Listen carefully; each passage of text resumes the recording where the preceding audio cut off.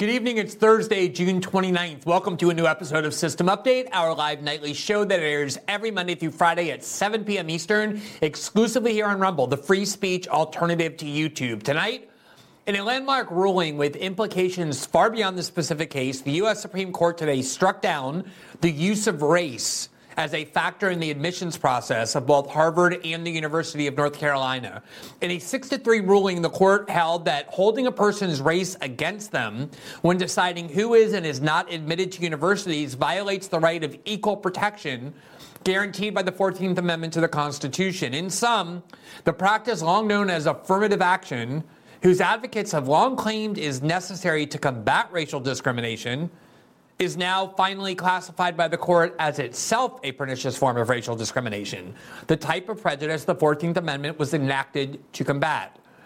The principles enshrined in today's ruling extend far beyond the university setting. The use of race-based preferences of this kind has become pervasive in the U.S. They are used in the hiring process by the largest corporations and by state and federal government agencies in determining which citizens are and are not eligible for a wide array of benefits. We will examine the ruling, its key consequences, and most of all, these two pressing questions. First, does the color of a person's skin determine the type of experiences and perspectives they should be expected to bring to an academic institution, a job, or a political conversation? Or is that merely just a type of superficial diversity, weaponized by the nation's most powerful institutions to avoid and even prevent real diversity of thought and experience? And then secondly, can the assumption that a person's race determines their thoughts and experiences ever be anything more than the type of crude, primitive, and offensive stereotyping which its defenders claim to oppose? As we do every Tuesday and Thursday, as soon as we're done with our 1-hour live show here on Rumble, we will move to locals for our interactive after show to take your questions and comment on your feedback. To obtain access to our after show, which is available exclusively for our subscribers, simply sign up as a member to our locals community. The red join button is right below the video player here on the page. As another reminder, System Update is available only in podcast form as well, where you can follow us on Spotify, Apple, and all other major podcasting platforms. You can follow us there. The episodes post 12 hours after they first air live here on Rumble, and you can rate and review each episode, which helps spread the visibility of the program. For now, welcome to a new episode of System Update, starting right now.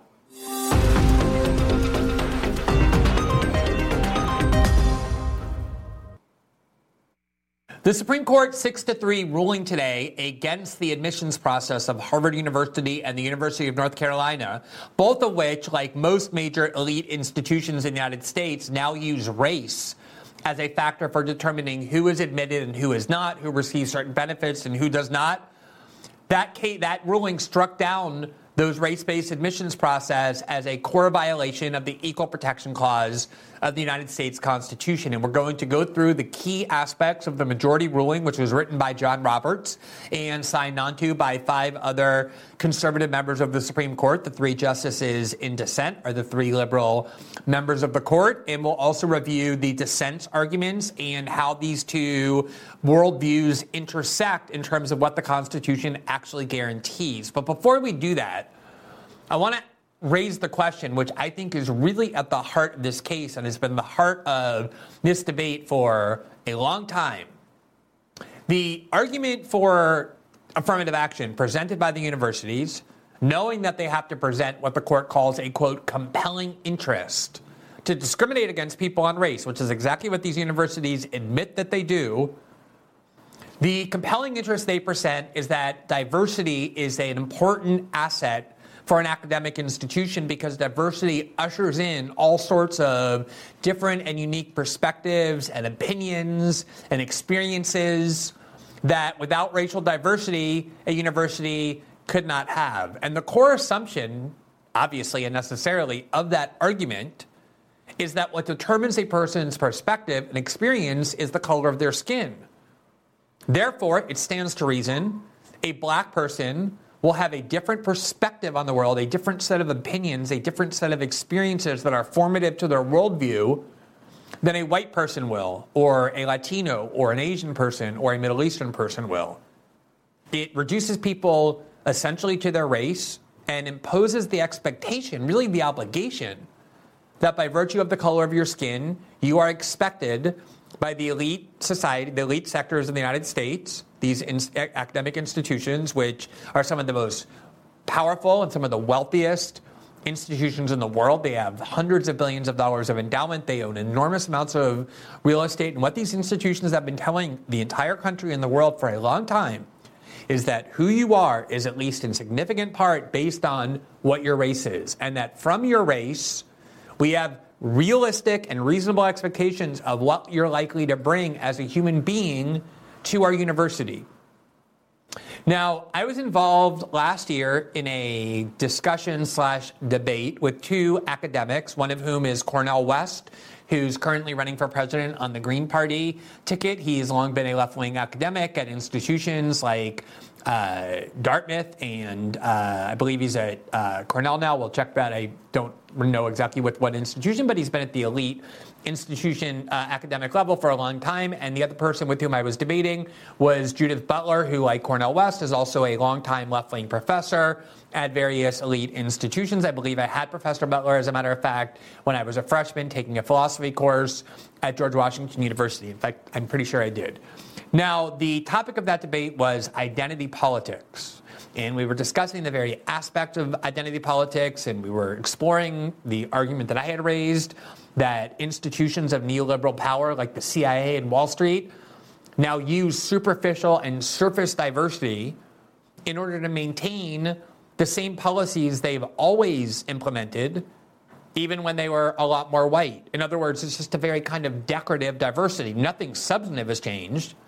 It's just the color of the skin of the people implementing the same policies. And of course, there are all kinds of memes on the internet designed to reflect that, like a Yemeni family looking up at the sky and seeing a drone coming down on their heads and their children's heads and their homes. And they say, oh, the good news is I hear that they now use black women in order to send these drones instead of white males, reflecting the fact that this is how this kind of superficial diversity is weaponized and utilized as a way of pretending the status quo has changed, that it's gotten more progressive or more radical or more inclusive, whatever, when in reality the same exact policies are continuing.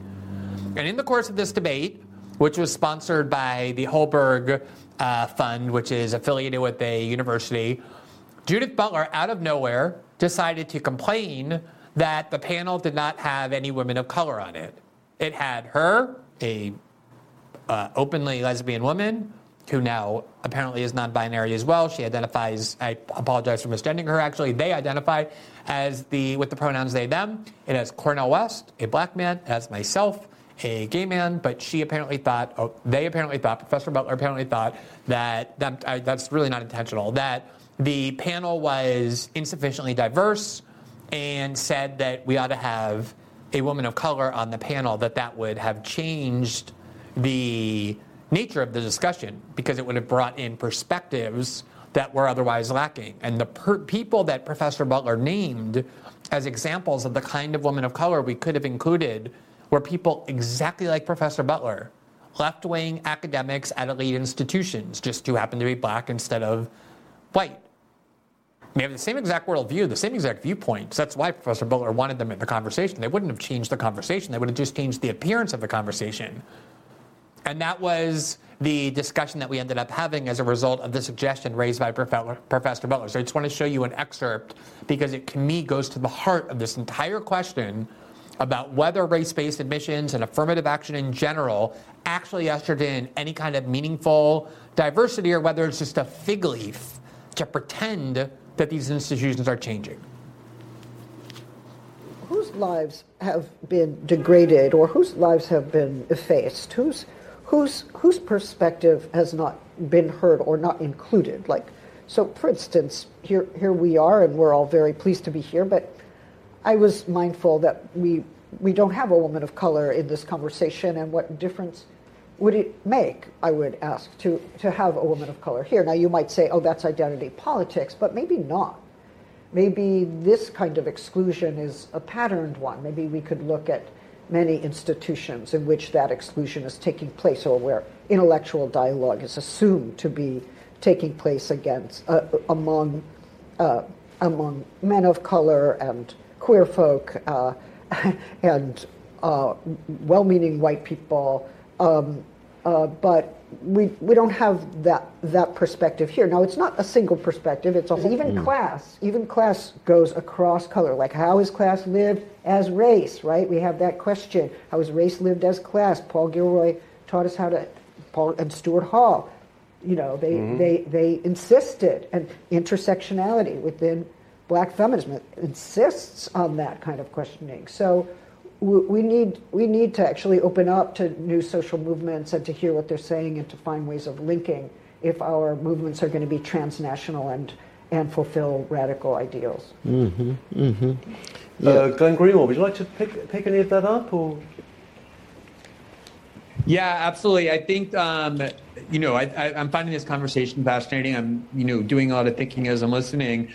I think one of the things that Judith said at the very beginning is something I just want to focus on for a second, which is noting the lack of women of color participating in this conversation and what impact that exclusion might have or that addition might have on the conversation. To me, this gives a really great window into the complexities of how we talk about identity politics. So you can certainly imagine that if you were to, we obviously have racial diversity and gender diversity and sexual orientation diversity and other kinds of diversity on the panel.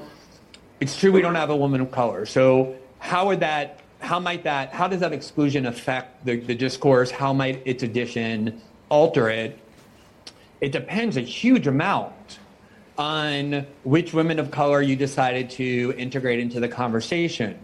So we could, for example, imagine that we invited Kamala Harris or Stacey Abrams to participate in the conversation. They would be a woman of color. That would maybe change the conversation in a little bit of a way. Maybe it wouldn't. You could pick Nikki Haley or Tulsi Gabbard or Condoleezza Rice or Candace Owens, all women of color. That would probably change the conversation even more. And then you could pick, Wouldn't just change it, brother. It would be more impoverished. But go right ahead. Yeah, no, I'm not saying it'd be better or worse. In fact, that's exactly my argument. I just right? want to be explicit about what the impact it would have. Yeah, and maybe, and I think in some senses it may not have an impact, depending on who it was. And then you could imagine, for example, picking someone who isn't well known, who's somebody who's a single mother and unemployed, or works as a construction worker, as a police officer, who's a woman of color, who probably would bring a vastly different view than any of those other people that I named, and would change the conversation in much different ways as well. And so I think it's difficult to predict if you say, well, what would our conversation be like if we added a woman of color? Because the range of views that a woman of color would bring would be so wide-ranging depending on who they are and what their position in life is. And I think, one of the things that always interests me so much is if you look at elite discourse about, say, law and order and the police, and this kind of, slogan that arose in the last year from the murder of George Floyd, of defund the police and the like, that has a lot of currency among kind of elite guardians of discourse of all races. And then you look at polling data of poorer communities, Black communities, brown communities, and you say, do you think there should be fewer police in your communities, more police, or the same amount? The overwhelming majority of people in multiracial working class communities will say, I want the police in my community either as much as they are or more. And very, very few will say, I want fewer. And I think as well that when you look at the lack of diversity to the extent you want to analyze it on the panel, you can, of course, say, well, there's not a woman of color, but there's also not someone who, say, is a member of the working class. I grew up in a working class family. I grew up in a working class neighborhood, but, let's be real. Let's be real about what our lives currently are. We're people who have spent a lot of time in elite academic institutions, who have a lot of career and economic stability because of that.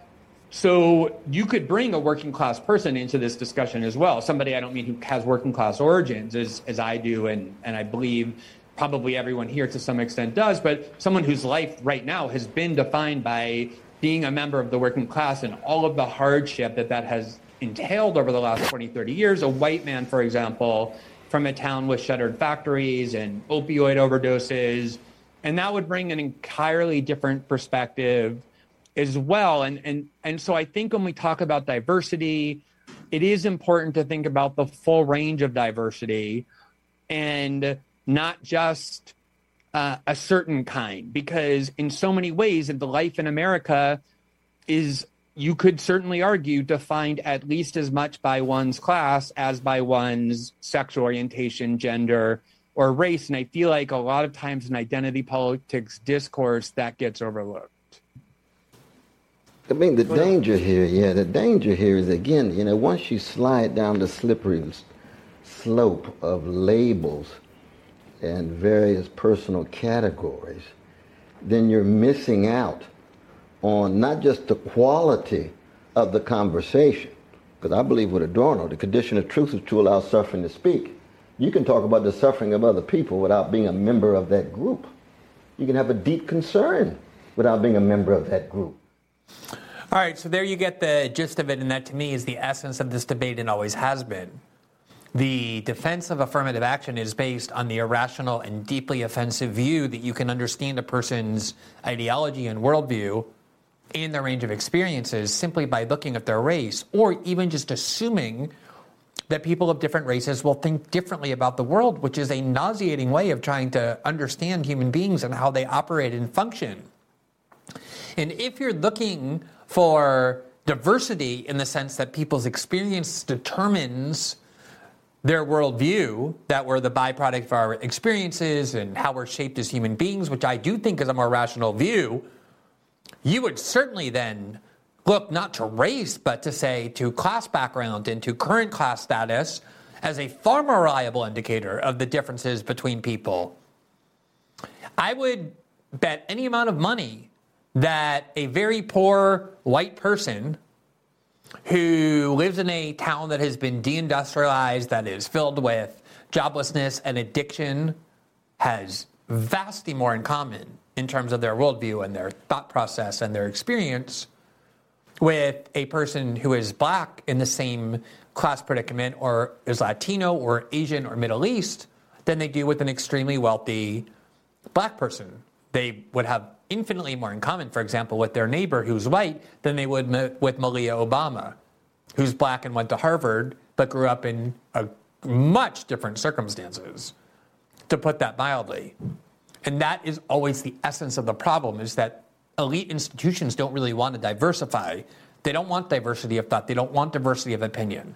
They want superficial diversity so they can feel like they're changing things. Like Judith Butler wants some black female professor at Professor Butler's side who will echo exactly the same things Professor Butler thinks, because they have the same lives, because they work in the same institutions for decades and decades. They have the same socioeconomic status, the same class interests. But the idea that there should be some regular person who's a nurse or who's a police officer or whatever of any race never occurs to them, which is why Professor Butler didn't suggest that and didn't complain about that we all had socioeconomic homogeneity and diversity only in the superficial sense. And one of my experiences is I've worked in media for quite a while now, and I used to hear all the time people complaining about the lack of diversity in newsrooms, the need to diversify newsrooms, and what they always meant by that was they wanted to hire more black people whose parents are Goldman Sachs partners or cardiac surgeons or wealthy lawyers, or Latino people who are as well, who have the same experiences as they do. And it was never about class. It never is about class, because that's when you would get real diversity of thought, and that's what they really do not want. If you look at people's political opinions, class is by far the biggest formative feature of how people answer polling data, how people view the world. And that is at the heart, the fraud of the affirmative action that got struck down today as being what it is, which is purely about discriminating based on people according to their race. Now, as I said earlier, there is a now long-standing practice on the part of these institutions to pretend that they are being diverse when in fact they're changing absolutely nothing, and that's the whole point. One of the first times I really focused in on this was in 2015. The British government, here you see the official Twitter account of the British Prime Minister, who I believe at the time was Theresa May. She was touting the celebration of LGBT rights on the part of the GCHQ, which is the British counterpart to the NSA. They're the spy agency. And the GCHQ was a significant topic of reporting that we did based on the Snowden archive. And the thing about the GCHQ is it is a far more aggressive and less constrained version of the NSA. Whenever the NSA confronts spying that it wants to do but can't because of illegalities or other ethical constraints, they pass it on to the GCHQ. That's what the British do. They prove their worth by going lower and dirtier than the Americans do. And that's what the GCHQ is. Not in the past, but still to this very day. And yet they bathed themselves in the rainbow flag and celebrated their diversity, the fact that now they have gay people there who will spy on you and not just straight people, as a reason that we should trust this institution more. And at the time I wrote an article based on what I saw, and the headline there was GCHQ's Rainbow Lights, Exploiting Social Issues for Militarism and Imperialism. And the subheadline was Support for Western Aggression and Policies of Imperialism is now manufactured by parading them under the emotionally manipulative banners of progressive social causes. And this is something now every institution does. Here's the FBI in March of this year celebrating International Women's Day, where current and aspiring leaders from the FBI gather at the Bureau's headquarters for a leadership symposium focused on equipping female leaders with the tools needed to overcome challenges and redefine their success on the international stage. So now the people who are abusing their power and spying on Americans and politicizing the law enforcement powers of the federal government are female and non-binary and gay. And I guess you're supposed to feel good about that, just like you're supposed to feel good about Harvard and the University of North Carolina if you look and see a bunch of rich kids who instead of being white are now black and Latino as well as a result of these discriminatory policies. And that's what these institutions are designed to do. Probably the event that most conveyed the fraudulent nature of this form of diversity that Harvard and the University of North Carolina have integrated into their admissions process, and that was struck down today, was this ad for the CIA about the way in which the agency celebrates all different kinds of people that now work there and overthrow governments and kill people in clandestine operations and don't change anything other than the way that people who work at the CIA look. Let's watch that video. When I was 17, I quoted Zora Neale Hurston's How It Feels to Be Colored Me in my college application essay. The line that spoke to me stated simply, I am not tragically colored. There is no sorrow dammed up in my soul nor lurking behind my eyes. I do not mind at all. At 17, I had no idea what life would bring, but Zora's sentiment articulated so beautifully how I felt as a daughter of immigrants then and now. Nothing about me was or is tragic. I am perfectly made. I can wax eloquent on complex legal issues in English while also belting Guayaquil de mis amores in Spanish. I can change a diaper with one hand and console a crying toddler with the other. I am a woman of color. I am a mom. I am a cisgender millennial who's been diagnosed with generalized anxiety disorder. I mean, in sum, who gives a shit?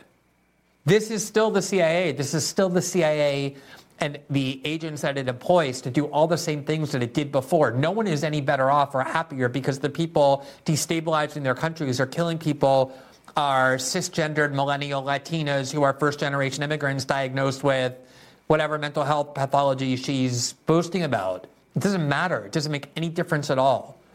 This is the way that the CIA brands itself, markets itself while changing nothing, just like Harvard does, just like these other elite institutions do. It's a form of crude discrimination, the only benefit of which is inferred on the institutions themselves as a branding technique to pretend that they now have greater diversity, even though the people there have very similar experiences to one another because it's only superficial diversity. Now, it's so interesting whenever these debates happen about what the Constitution guarantees, and within minutes of the Supreme Court's very lengthy ruling today, you could find every pundit on Twitter definitively opining on it, even though they obviously had not read the decision. Now, this is an issue that has been around for a long time. People might have read the briefs. Nonetheless, if you're going to opine on a Supreme Court ruling, it's probably a good idea to at least pretend that you've read it by not immediately coming forth and denouncing it within less time than it would take to even read 15% of it. But aside from the fact that most typically the provisions, the key reasoning of the decision is not analyzed as we're about to do, more notably still is the fact that the constitutional guarantees on which these rulings are based also are barely ever mentioned because they don't matter. No one cares what the Constitution guarantees. All they care is what outcome they prefer. So the constitutional guarantee at stake in the case today and in this debate in general is the guarantee of equal protection under the 14th Amendment. So let's look at what that says. We have it up on the screen. Here is Section 1. All persons born or naturalized in the United States and subject to the jurisdiction thereof are citizens of the United States and of the state wherein they reside. No state shall make or enforce any law which shall abridge the privileges and immunities of citizens of the United States, nor shall any state deprive any person of life, liberty, or property without due process of law, nor deny to any person within its jurisdiction the equal protection of the law. In other words, everyone has to be treated equally before the law. You cannot confer certain benefits on people because they belong to a particular racial group or deny benefits to people because they belong to a different racial group. If this guarantee means anything, it has to mean that. And it's so ironic that a lot of the liberals who denounce that plain reading of this amendment will say the intent at the time this amendment was acted in 1868 was in order to aggressively redress racial injustice by doing things like affirmative action. Now, it's amazing to watch them use that form of textual interpretation because that is the argument typically invoked by people like Antonin Scalia. When the argument is made that various provisions of the Bill of Rights, for example, guarantee the right to an abortion or the right to same-sex marriage, Scalia will argue that at the time that the amendments were enacted, nobody thought that they were guaranteeing the right of abortion or same-sex marriage, and therefore the amendment cannot possibly be read or interpreted to guarantee that. That has been long the right-wing interpretive textual argument that the left mocks and rejects whenever it suits them. And by the left, I mean just standard liberals. And yet here, that is the exact argument they resort to without very much historical basis. Now, what is particularly notable here is the history of affirmative action jurisprudence. There have been other Supreme Court cases that have considered this exact question, whether schools and universities can consider race in the admission process, and it's basically been a gigantic mess of jurisprudence because the people who were affirming and approving of the use of race were simply affirming the outcome. There was no constitutional dogma or doctrine that enabled them to reach that conclusion. There was certainly nothing in the text of the Constitution that did. They just wildly invented things out of whole cloth in exactly the way that Congress would do.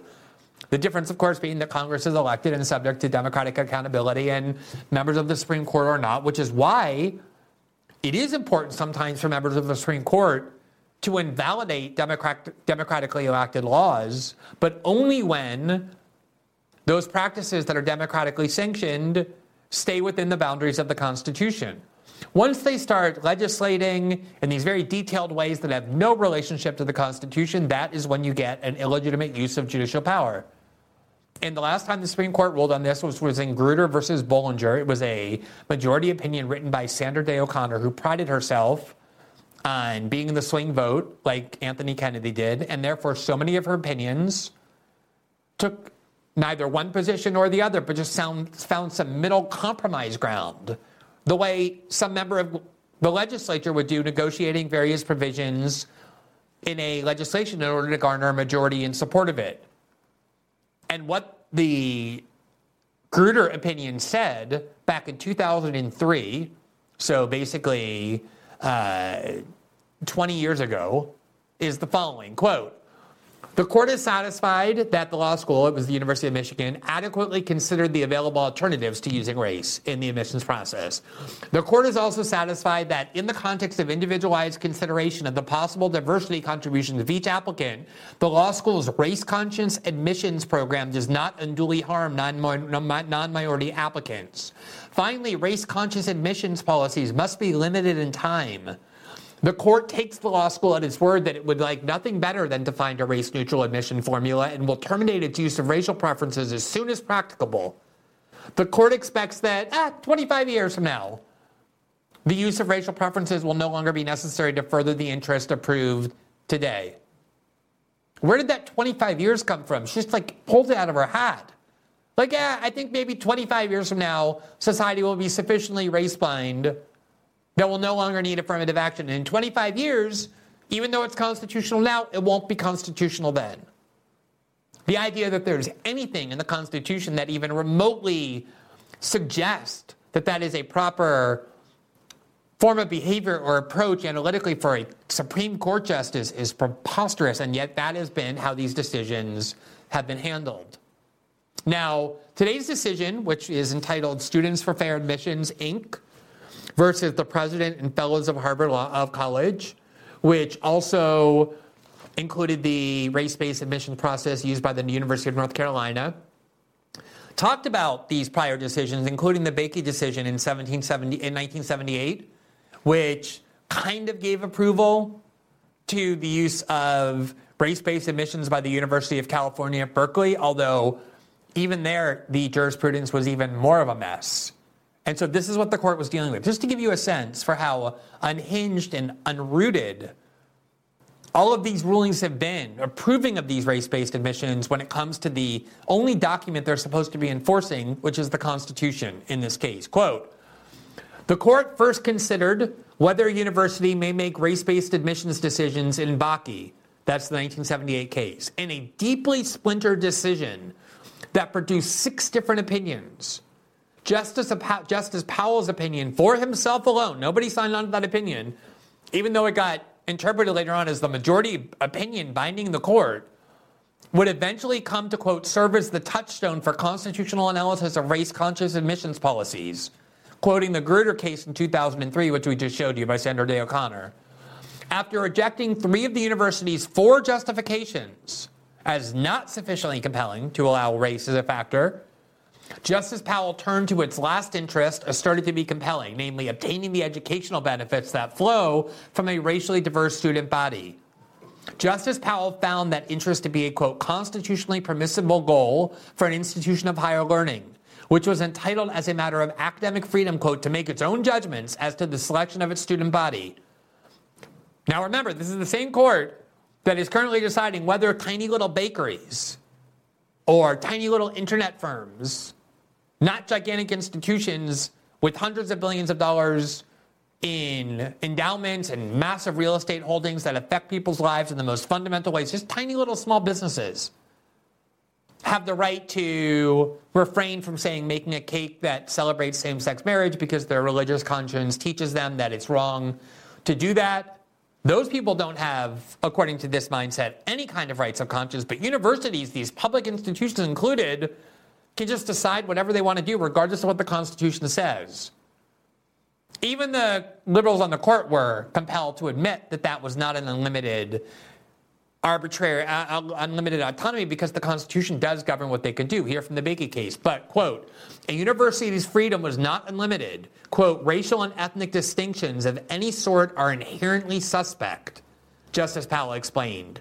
And antipathy toward them was deeply, quote, rooted in our nation's constitutional and demographic history. This is today's court. The second risk is that race would be used not as a plus for, say, minority groups, but as a negative to discriminate against those racial groups that were not the beneficiaries of the race-based preference.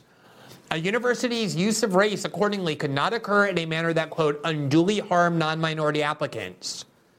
To manage these concerns, Grutter, 25 years later, imposed one final limit on race-based admissions programs. At some point, the court held they must end. Recognizing that, quote, enshrining a permanent justification for racial preferences would offend the Constitution's unambiguous guarantee of equal protection, The Grutter Court that approved the University of Michigan's race-based admissions expressed its expectations that, quote, in 25 years, the use of racial preferences will no longer be necessary to further the interest approved today. 20 years have passed since Grutter, with no end to race-based college admission in sight, but the court has permitted race-based college admissions only within the confines of narrow restrictions. Such admissions programs must comply with strict scrutiny, may never use race as a stereotype or negative, and must at some point end. The university's admission system fails each of these criteria and must therefore be invalidated under the Equal Protection Clause of the 14th Amendment, what we just showed you. The court today said, by accepting race-based admissions programs in which sub-students may obtain preferences on the basis of race alone, respondents' programs tolerate the very thing that Grutter foresaw, stereotyping. The point of respondents' admissions programs is that there is an inherent benefit in race qua race, in race for race's sake. Respondents admit as much. Harvard's admission process rests on the pernicious stereotype that, quote, a black student can usually bring something that a white person cannot offer.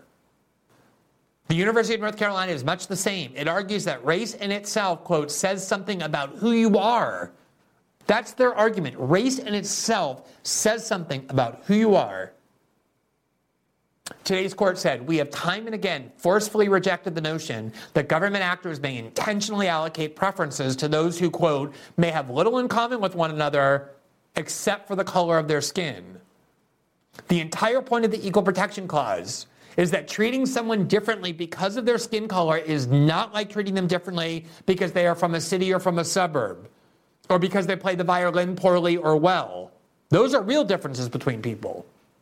Unlike race. Quote, one of the principal reasons race is treated as a forbidden classification under the Constitution is that it demeans the dignity and worth of a person to be judged by ancestry instead of by his or her own merit and essential qualities. But when a university admits students, quote, on the basis of race, it engages in the offensive and demeaning assumption that students of a particular race, because of their race, think alike. Or at the very least, alike in the sense of being different from students of other races. In doing so, the university furthers, quote, stereotypes that treat individuals as the product of their race, evaluating their thoughts and efforts, their very worth as citizens, according to a criterion barred to the government by history and the Constitution. Such stereotyping can, quote, cause continued hurt and injury, quoting a Supreme Court case from the past, contrary as it is to the, quote, core purpose of the Equal Protection Clause. Now, again, I just want to note here for a minute, and I'm going to read a little bit more. This is the argument liberals are indignant about, that it is offensive to evaluate an individual based on the assumption that their race tells us things about who they are and what they think and the perspective that they bring. That is something that liberals are offended by now, that they're indignant over.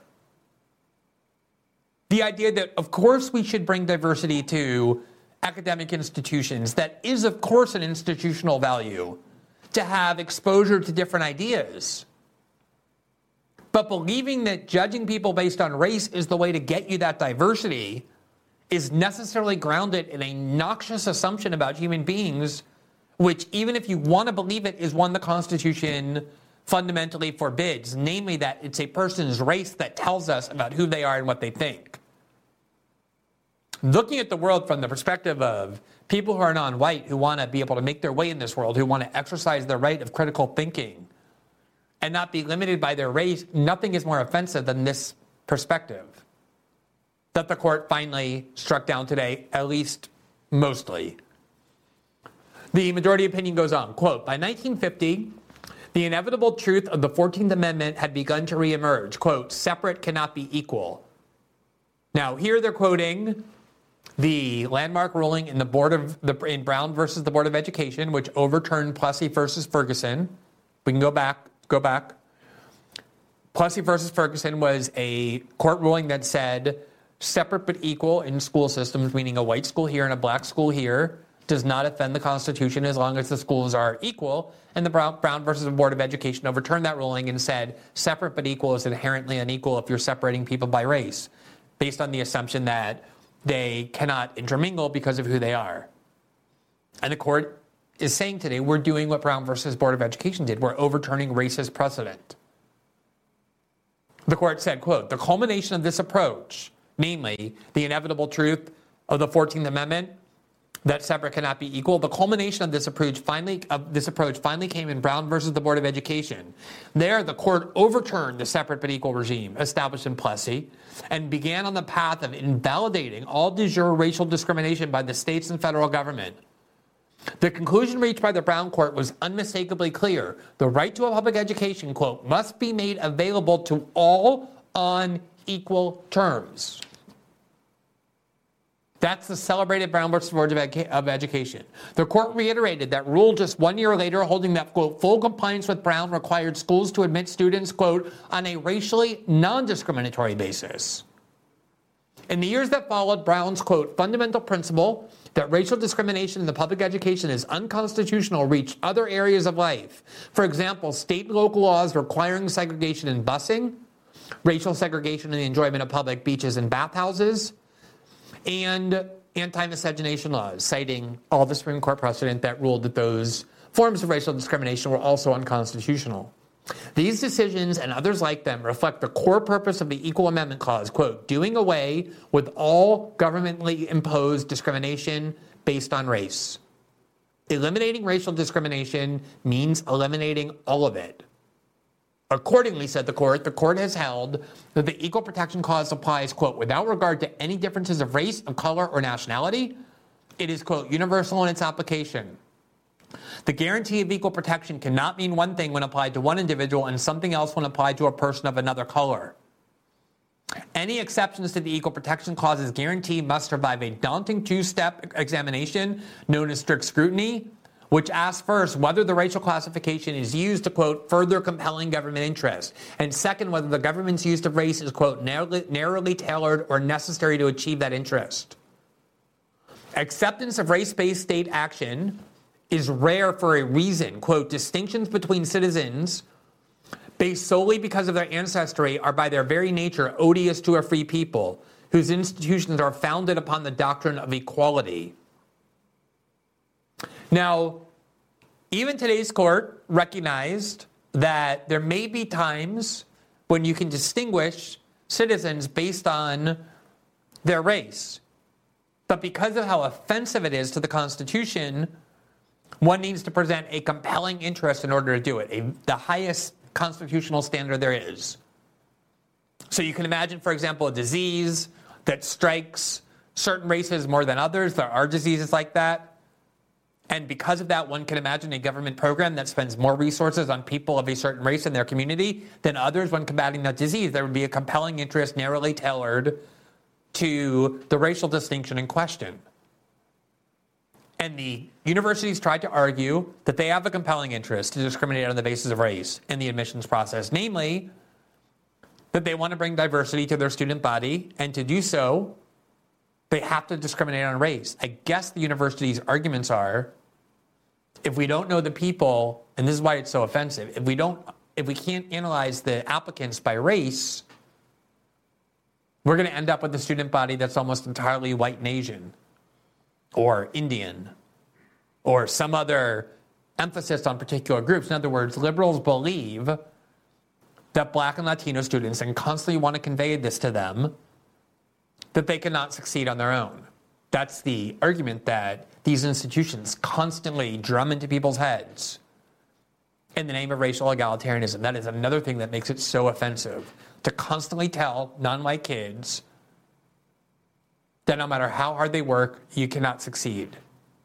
And so about that, the court said, quote, it is far from evident how assigning students to these racial categories and making admissions decisions based on them furthers the educational benefits that the universities claim to pursue. For starters, the categories are themselves imprecise in many ways. Some of them are plainly overbroad. By grouping together all Asian students, for example, respondents are apparently uninterested in whether South Asian or East Asian students are adequately represented, as long as there is enough of one to compensate for a lack of the other. Meanwhile, other racial categories such as Hispanic are arbitrary or undefined, and still other categories are under-inclusive. When asked at oral argument, quote, how are applicants from Middle East countries classified, such as Jordan, Iraq, Iran, and Egypt? The University of North Carolina's counsel responded, quote, I do not know the answer to that question. Indeed, the use of these opaque racial categories undermines instead of promotes the university's goals. The university's main response to these criticisms is essentially, quote, trust us. That's always the argument of liberal elite institutions. We know better. We're wise, we're well-intentioned, we're benevolent, and we're compassionate, and therefore you should let us do what we want because we are in search of the good. That's all you need to know. Give us the leeway and we will do good because we're good people and we know best. About that posture, the court said, quote, none of the questions recited above need answering, they say, because universities are, quote, owed deference when using race to benefit some applicants but not others. It is true that our cases have recognized a, quote, tradition of giving a degree of deference to a university's academic decisions. But we have been unmistakably clear that any deference must exist, quote, within constitutionally prescribed limits. And that, quote, deference does not imply abandonment or abdication of judicial review. Universities may define their mission as they see fit. The Constitution defines ours. Courts may not license separating students on the basis of race without an exceedingly persuasive justification that is measurable and concrete enough to permit judicial review. As this court has repeatedly reaffirmed, quote, racial classifications are simply too pernicious to permit any but the most exact connection between justification and classification. The programs at issue here do not satisfy that standard. For the reasons provided above, the Harvard and University of North Carolina admissions programs cannot be reconciled with the guarantees of the Equal Protection Clause. Both programs lack sufficiently focused and measurable objectives, warranting the use of race, unavoidably employ race in a negative manner, involve racial stereotyping, and lack meaningful endpoints. We have never permitted admissions programs to work in that way, and we will not do so today. At the same time, as all parties agree, nothing in this opinion should be construed as prohibiting universities from considering an applicant's discussion of how race affected his or her life, be it through discrimination, inspiration, or otherwise. Now, let me stop there. Let me read that again, because that's a crucial potential loophole that a lot of people are concerned about when it comes to this court ruling, that all it's really doing is pretending to ban race in the admissions process, but by leaving open this loophole that I'm going to read you again, it's actually just making it a little bit more bureaucratically difficult for universities to continue to do what they've been doing. The court said, you can't use race just as race. In other words, here are all the black students, here are all the Asian students, here are the white students, here are the Hispanic students, and we're going to now take deliberately 8 of these, even though they have less metrics and fewer numbers than the people in these groups. You can't do that. But they're saying, but what you can do is that nothing in this opinion should be construed as prohibiting universities from considering an applicant's discussion of how race affected his or her life, be it through discrimination, inspiration, or otherwise. So you can write an essay and you can say, I'm a Latino person, and as a result, I faced a lot of discrimination in my life, or I was inspired by my parents who faced discrimination, and the courts can take that into account. The universities can. And what these universities are saying, as they're about to show you in their defiant statements, and what the dissent told them they should think, is that loophole means they can just continue to use race in their admissions process. They just need to be a little bit more careful about it by pretending that it's not really race they're using, but someone's discussion of race. And when the dissent told these universities, here's an easy way around that, the majority opinion, which was written by Justice Roberts, said the following, quote, despite the dissent's assertion to the contrary, universities may not simply establish through application essays or other means the regime we hold unlawful today. And then it issued this warning to universities, quote, a dissenting opinion is generally not the best source of legal advice on how to comply with the majority opinion. Quote, what cannot be done directly cannot be done indirectly. The Constitution deals with substance, not shadows. And the prohibition, quote, against racial discrimination is leveled at the same thing. at the thing, not the name. A benefit to a student who overcame racial discrimination, for example, must be tied to that student's courage and determination, or a benefit to a student whose heritage or culture motivated him or her to assume a leadership role or attain a particular goal must be tied to that student's unique ability to contribute to the university. In other words, the student must be treated based on his or her experience as an individual, not on the basis of race. Many universities have for too long done just the opposite, and in doing so, they have concluded wrongly that the touchstone of an individual's identity is not challenges bested, skills built, or lessons learned, but the color of their skin. Our constitutional history does not tolerate that choice. Now, the distinction that the court is trying to draw there is, I think, a reasonable one, which is, let's go back to the example of Malia Obama. You really can't imagine anybody in the world who grew up in a more privileged way than Malia Obama. She's definitely a black woman in the United States with a history of racial discrimination. And yet her parents are among the world's richest, most powerful, and most famous people, most privileged people, people who can open doors that almost nobody else can for their children. The idea that a black child of working class parents or poor parents have more in common with Malia Obama than they do with their white or Asian or Latino neighbor in their working class neighborhood or in their poor neighborhood is disgusting and obviously false. And yet that's what this race-based admissions process assumes, is that Malia Obama, and obviously she's a stand-in here for any black person who grows up rich or privileged, of which is true for most black students who get into schools like Harvard based on affirmative action. They're not generally poor people who are bringing a different perspective. They're wealthy kids who grew up with wealthy parents in wealthy neighborhoods. But that is the assumption, is that the way you understand a person is not by their experiences, but by their race. That's what makes it so offensive and racist and unconstitutional. And what the court is trying to say is, of course, you can still consider the experiences of any student for any reason. Someone who's disabled and the things they had to overcome will obviously bring a different perspective than people who never confronted that. So they're just trying to say, just because an experience was based on someone's race doesn't mean you have to exclude it. You just can't judge a person solely based on race. Now, let's look at how the universities who, remember, these are universities who today got accused by the Supreme Court, a majority of the Supreme Court, of violating the constitutional rights of hundreds of thousands, if not millions of kids by discriminating them based on race in a way the Constitution squarely prohibits. Do you think they like that? Do you think they feel good about that accusation, given who they are and what they like to think about themselves? But that's exactly what they've been doing. And remember, a lot of times the victims of this are not white kids. More often these days, it's Asian students or students from other minority groups, non-white groups, where the group, for whatever reason, gets into these colleges at large numbers if you just use a race-blind process. It's not just white students who are being discriminated against. In fact, not even mostly. It's a large group of non-white people as well. It's just racial discrimination in its purest form, even though, because it's done by liberals, of course it's deemed to be well-intentioned. So let's look at how these colleges are now responding to being basically officially ruled to be unconstitutional racist in violation of the Equal Protection Clause. Here is the official statement from the account of Harvard University on Twitter.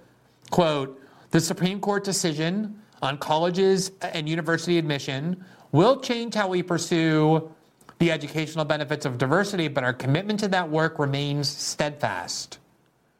And then in a press release, the Harvard University went further. Here's their statement on the Supreme Court decision. They said, quote, "Dear members of the Harvard community, today the Supreme Court delivered its decision in Students versus Fair Admissions versus President and Fellows of Harvard College. The court held that Harvard College's admission system does not comply with the principles of the Equal Protection Clause embodied in Title VI of the Civil Rights Act. The court also ruled that colleges and universities may consider an admissions decision, quote, an applicant's discussion of how race affected his or her life, be it through discrimination, inspiration, or otherwise. We will certainly comply with the court's ruling. We write today to reaffirm the fundamental principle that deep and transformative teaching, learning, and research depend upon a community comprising people of many backgrounds, perspectives, and lived experiences. That principle is as true and important today as it was yesterday. So too are the abiding values that have enabled us and every great educational institution to pursue the high calling of educating creative thinkers and bold leaders, of deepening human knowledge and of promoting progress, justice, and human flourishing. So they're basically saying, and we'll show you a couple more, including from Princeton, we hear the court's ruling. Of course, we're going to abide by it. They're not going to say we're going to defy it. But they're saying our commitment to the form of diversity that we believe in, namely that judges people based on race, is stronger than ever. And we're going to redouble that effort based on what they think is this loophole in the court's ruling, even though the court told them this is not a loophole. And if you use it as such, you'll be in violation of the law and the Constitution, which guarantees probably decades of more litigation, claiming that the use of these essays when people talk about being black or Latino or trans or LGBT or whatever are just attempts to run around, do an end run around this constitutional ruling. Here we have the video by the president-elect of Harvard. I think we're going to put that video up on the screen. And I want you to hear what she says, but also how she says it. It's the president-elect, Claudine Gay, and here's her message to the community about today's ruling. The Supreme Court's decision on college and university admissions will change how we pursue the educational benefits of diversity. But our commitment to that work remains steadfast. It's essential to who we are and the mission that we are here to advance. For nearly 9 years, Harvard vigorously defended our admissions process and our belief that we all benefit from learning, living, and working alongside people of different backgrounds and experiences. Now, that's the key. We benefit from working alongside people of different backgrounds and experiences, different perspectives, which I think is true. What is so noxious about their process and their worldview is that they think that the way to judge people's experiences and perspectives is by grouping people into race and assuming that people of one racial group think alike and that they think differently than another racial group. That is what is so repugnant and so racist about the prevailing liberal ethos on race. It is the invocation of the exact stereotypes and assumptions that are so reductive about people that they pretend that they are combating. Let's listen to the rest of this. We will comply with the court's decision, but it does not change our values. We continue to believe deeply that a thriving, diverse intellectual community is essential to academic excellence and critical to shaping the next generation of leaders. Nobody thinks that Harvard has this rich, diverse community of different perspectives and thoughts. Go and listen to any Harvard faculty member or clinical professor or student at Harvard. Go read the Harvard Student Press. Of course, you can find some people who are dissenting. And in a community this large, of course, there are always going to be some interlopers who got through. But overwhelmingly, they share the same ideological assumptions, the same allegiance to liberal left ideology, the same beliefs about politics, because they largely come from the same backgrounds, even though they have superficial diversity. That is what Harvard does not want to change. What they want is the opposite of what they claim they want. They want an ideologically homogenized institution, just like the CIA does, just like large corporations do, and then want to pretend that they've brought in these different perspectives because people have different colors in their skin, even though they come from the same places and therefore have the same interests and therefore the same views. Here is the response of Princeton University and its professor, or its president rather, Christopher Eisgruber, that is even more explicit in terms of his intent to defy the court ruling while pretending to abide by it. Now, the amazing thing about this is I also had Chris Eisgruber as a first-year professor of constitutional law, maybe second year. And at the time he was 30 years old, he was this incredible striver.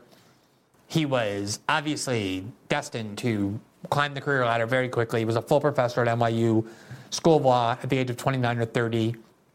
I think he graduated Princeton and then either at Yale or Harvard Law School.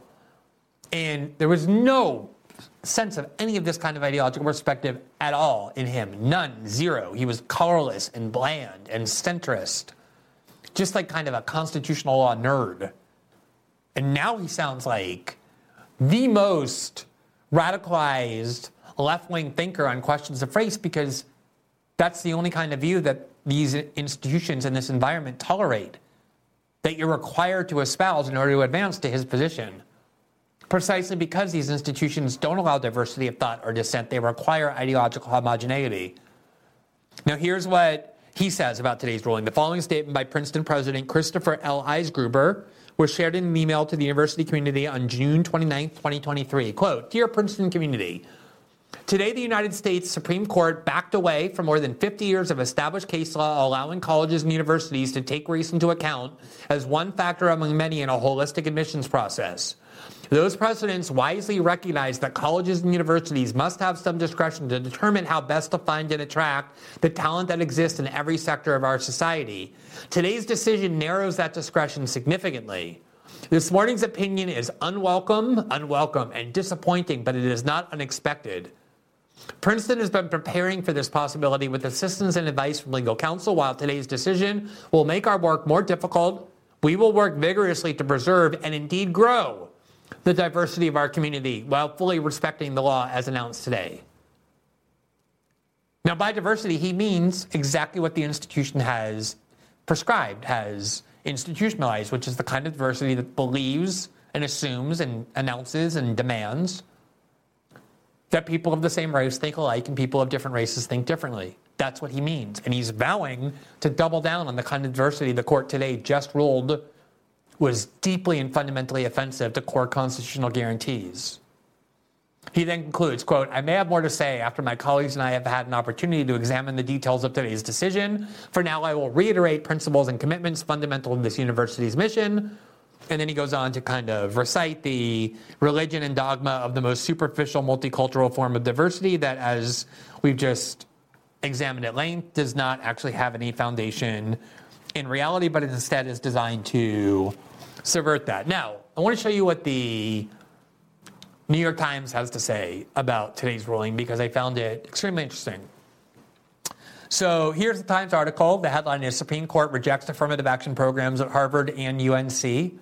And in this article, which is a news article, ostensibly, it says, quote, "In earlier decisions, the Supreme Court on Thursday ruled that the race-conscious admissions programs at Harvard and the University of North Carolina were unlawful, rejecting affirmative action in colleges and universities around the nation, a policy that has long been a pillar of higher education." The vote was 6-3, with the court's liberal members in dissent.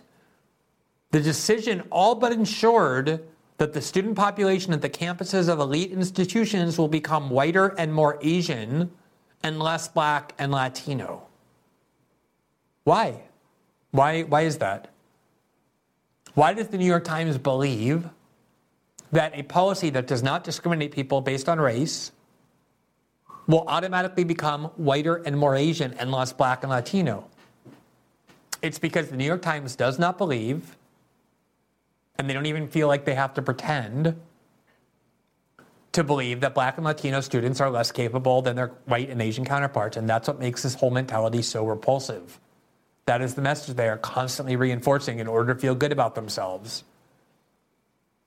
And they are implementing and defending the exact kind of assumptions, crude assumptions about people's racial identity that doesn't even make sense for all the reasons the court today described about how arbitrary it is and about how imprecise this all is and how just primitive it all is to just group people into these vast categories that tell you nothing about who they are or what their lived experiences are. Now, let me go back to the Supreme Court ruling, because the most dramatic dissent was written by Sonia Sotomayor. She read her dissent from the bench, which is a way of signaling for these judges that they're particularly offended by a particular ruling or they believe a ruling is particularly harmful.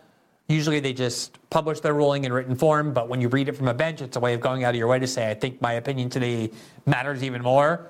And I found this passage in particular very revealing and also kind of ironic. She said, quote, at bottom, the 6 unelected members of today's majority upend the status quo based on their policy preferences about what race in America should be like, but is not.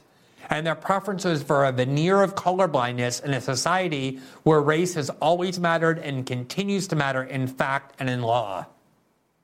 Now, this rhetoric about unelected judges, obviously that applies to Sonia Sotomayor too. I don't know if she knows this or not, but she was appointed to that position. She was not elected to it. She has life tenure on the bench. And every single time she has struck down a democratically elected law, which she has done multiple times, such as the laws of states regarding abortion, that she has struck down as insufficiently permissive of abortion rights, or when she strikes down a state's democratic decision about what marriage is, voting to say marriage cannot be just between a man and a woman, it has to be same-sex marriage as well. She's acting as an unelected judge, taking away the right of American citizens to enact laws democratically. And she's accusing the majority today of enacting their policy preferences when she, in that very same paragraph, asserted her opinion that race has always mattered and continues to matter in fact. In other words, she believes that people of particular racial groups, by virtue of their membership in those racial groups, are less capable of meeting the requirements for admission to the best universities because Sonia Sotomayor believes in this racist view of the world. And she's saying as much, which is fine. A lot of people do. But this racist view is not embedded in the Constitution. What's embedded in the Constitution is a guarantee that people will be free of this racist perspective. And she's doing so as an unelected judge, trying to impose her own view of the United States based on her own subjective perceptions. Exactly what she's accusing the majority of trying to do. Now, Justice Thomas wrote a concurring opinion. Obviously, Justice Sotomayor and Justice Thomas have particular weight in this debate because both of them, by their own descriptions, are beneficiaries of affirmative action, although Clarence Thomas always hated affirmative action because he believes, and I think correctly, that what it means is that when people in minority racial groups rise to very high levels of accomplishment, there's an assumption that they didn't really get there on their own merit. Because you can see in all the things we read you by liberal defenders of these policies that they don't actually believe that people in certain minority groups are capable of that achievement without being boosted by racial discrimination against others. That really is their belief. That's why Justice Thomas has always felt it. Because he knows that's how a lot of people in the country, including white liberals, really think about his accomplishments and the accomplishments of all non-white people. So that was Sonia Sotomayor defending this position, this policy of racial discrimination, which she said she has been a beneficiary of as a Latina who has gotten into colleges or otherwise gotten positions that she believes she would not have gotten absent this race-based affirmative action. And here is Justice Thomas refuting the opinion of Justice Jackson, her dissenting opinion. She also, of course, is a African-American who was just appointed by President Biden last year, who also, like Sonia Sotomayor, defended affirmative action. And here is what Justice Thomas has to say about Justice Jackson's use of statistics showing that there are disparities between certain racial groups and their achievement levels. Quote, nor do Justice Jackson's statistics regarding a correlation between levels of health, wealth, and well-being on the one hand, and selected racial groups prove anything. Of course, none of these statistics are capable of drawing a causal link between race, rather than socioeconomic status or other factors, and individual outcomes. So Justice Jackson just supplies the link herself, the legacy of slavery and the nature of inherited wealth. This, she claims, locks blacks into a seemingly perpetual inferior caste. Such a view is irrational. It is an insult to individual achievement and cancerous to young minds seeking to push through barriers rather than consign themselves to permanent victimhood. If an applicant has less financial means because of generational inheritance or otherwise, then surely a university may take that into account. Exactly, that's what he's saying. That if you're someone who grew up very poor, you're likely to have experiences that shape your character and that enable you to bring a different perspective because it actually shapes who you are as a person. Whether you're a poor black person, a poor white person, a poor Latino person, that certainly does shape your lived experiences by definition, unlike just the abstract question of what race you are. So he says, quote, if an applicant has medical struggles or a family member with medical concerns, a university may consider that too. What it cannot do is use the applicant's skin color as a heuristic, assuming that because the applicant checks the box for black, he therefore confirms to the university's monolithic and reductionist view of an abstract average black person. That is what I hate so much about this mindset, that it reduces people in exactly that way. He then goes on, quote, Justice Jackson then builds from her faulty premise to call for action, arguing that courts should defer to, quote, experts and allow institutions to discriminate on the basis of race. Make no mistake, her dissent is not a vanguard of the innocent and helpless. It is instead a call to empower privileged elites who will, quote, tell us what is required to level the playing field among castes and classifications that they alone can divine. Then, after siloing us all into racial castes and pitting those castes against each other, the dissent somehow believes that we will be able, at some undefined point, to, quote, march forward together into some utopian vision. Social movements that invoke these sorts of rallying cries historically have ended up disastrously. This is why I began with that discussion of what diversity really means. I do think diversity matters in institutions. I think it's a value. I think we all benefit from hearing from people who have different experiences than us. Race is the worst indicator to use for that because it tells us nothing about how someone grows up, or very, very little. And all it does is perpetuate this idea that people of different racial backgrounds are necessarily different from one another, have nothing in common, cannot see the world the same way, that race is a formative factor, the formative factor in determining who we are and how we think. That is what makes it so offensive. And what's really important here to realize is even in this vision that ignores class ends up being the key factor because, of course, the kind of students that Harvard and these other elite institutions accept, including in their favorite racial groups, end up being very wealthy. So it's just a fig leaf for pretending that they're ushering in diversity of thought, and in reality, they're just perpetuating the status quo. Here from the San Francisco Chronicle in March of 2019, you see the headline, How Affirmative Action Helps Rich People.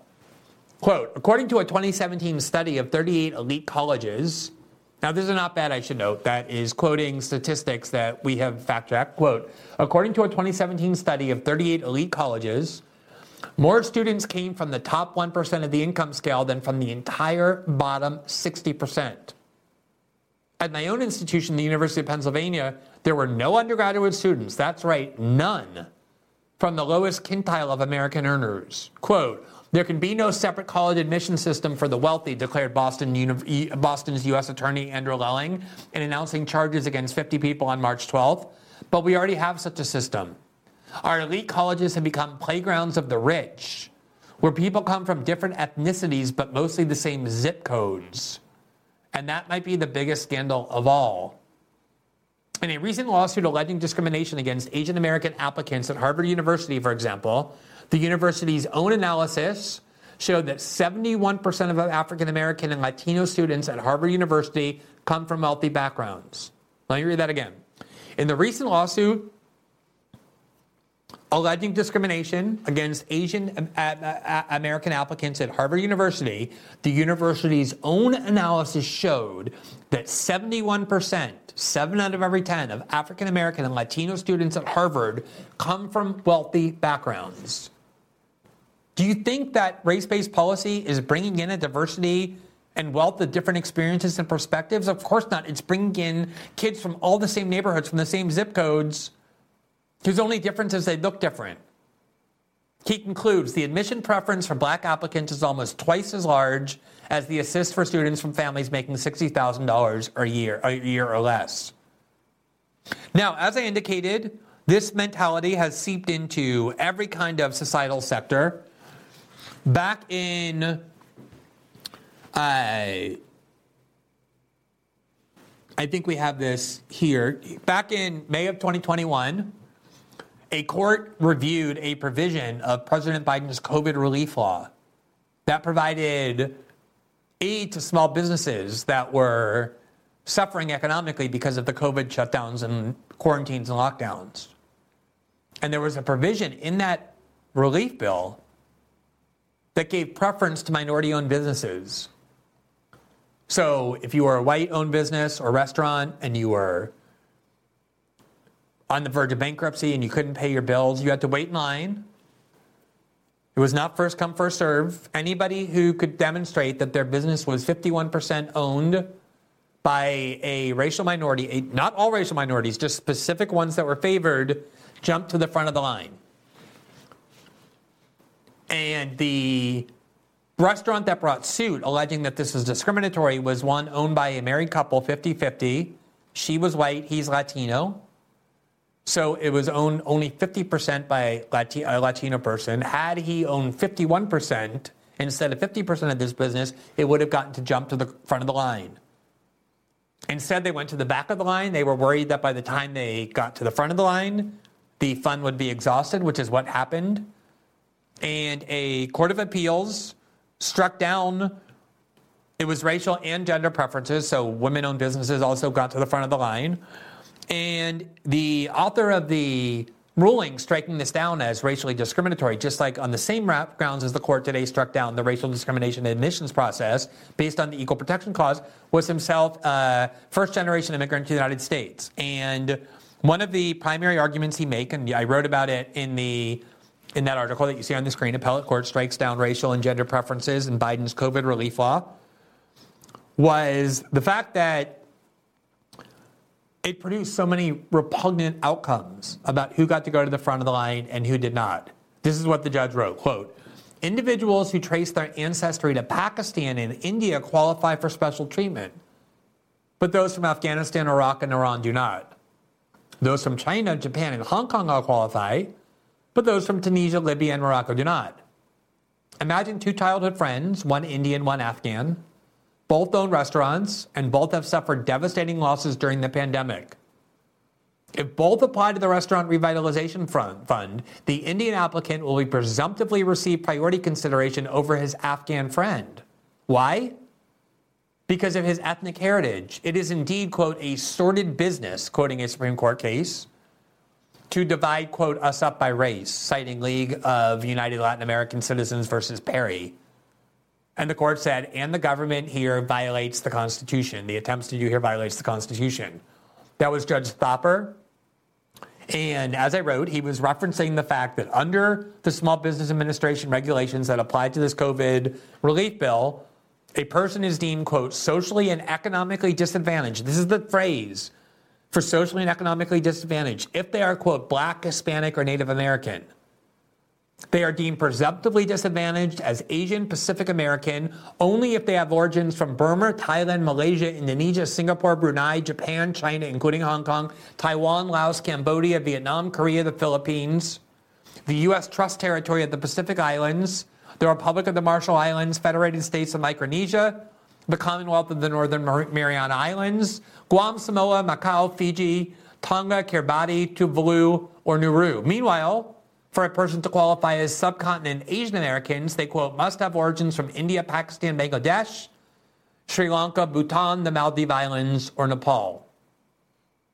And anybody who was non-white and not from those groups was not deemed presumptively disadvantaged no matter how poor they were, such as the restaurant that brought suit because they went to the back of the line because the woman only owned 50%, the man who was Latino only 50%, and they didn't qualify based purely on their demographic characteristics, which the court, like today, said was unconstitutional. That's how pervasive this discriminatory mindset has become, not only doling out admissions to elite institutions that determine your future based solely on a person's skin and discriminating against students based on their color of their skin, but also government benefits all the time based on this sort of thing.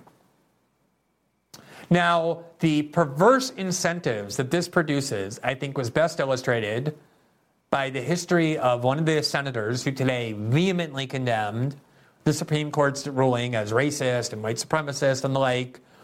Elizabeth Warren, the senator from Massachusetts of the Democratic Party.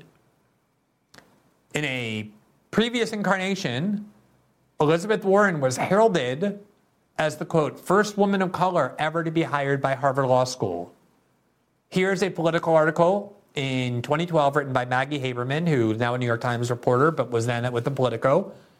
And this is what it says, quote, Elizabeth Warren has pushed back hard on questions about a Harvard Crimson piece in 1996 that described her as Native American, saying she had no idea the school where she taught law was billing her that way, and saying it never came up during her hiring a year earlier, which others have backed up. But a 1997 Fordham Law Review piece described her as Harvard Law School's, quote, first woman of color, based, according to the notes at the bottom of the story, on a, quote, television interview with Michael Kruma, news director, Harvard Law. The mention was in the middle of a lengthy and heavily annotated Fordham piece on diversity and affirmative action in women. The title of the piece by Laura Padilla was, quote, Intersectionality and Positionality, Situating Women of Color in the Affirmative Action Dialogue. Quote, there are few women of color who hold important positions in the academy, Fortune 500 companies, or other prominent fields in industry, the piece said. This is not inconsequential. Diversifying these arenas, in part by adding qualified women of color to their ranks, remains important for many reasons. For one, there are scant women of color as role models. In my 3 years at Stanford Law School, there were no professors who were women of color. Harvard Law School hired its first woman of color, Elizabeth Warren, in 1995. We have so many cases now of academics and other people getting caught lying about their minority status, not lying and saying they're white, which you would expect a lot of people to doing if that converted an advantage, but lying and claiming that they were a member of a minority group when they actually weren't at all. Because within these institutions, that confers benefits. And Elizabeth Warren is probably the best case for that. Now, leave the question of admissions to the side, because even if you remove race, there are still all sorts of factors in the admissions process that undercut the idea of meritocracy. If your father, for example, went to that school, it gives you an advantage. If your father writes a $20 million check to that institution, you're almost certain to get in. This is basic capitalism. The richer you are, the more likely you are to have advantages. If you want to give, your father gives $20 million to the school to help increase this endowment, they're going to let their kid in. So there are a lot of unequal aspects of the college admissions process, even if you remove this racist one. The difference, though, of course, is that the Constitution actually bans racial discrimination very directly. But the more important point is not that this is not confined to the racial admissions process. This is now the standard way of judging the world. And if it were the case that membership in a racial group was a reliable indicator for how people think and for their experiences, I would be much more inclined to be receptive to the university's arguments. It's precisely because it doesn't, because it's offensive to assume that. And that there are so many other factors that determine who we are and how we think and what perspective we bring beyond what race we are, that makes what the universities are doing and what every institution is doing that uses race as a discriminatory factor explicitly so toxic, so destructive, so racist, and so unconstitutional. And I think it's long past time that the U.S. Supreme Court, even in its imperfect way that left open this little loophole, at least finally upheld the principle that racial discrimination is wrong no matter who does it and no matter against whom it is being invoked.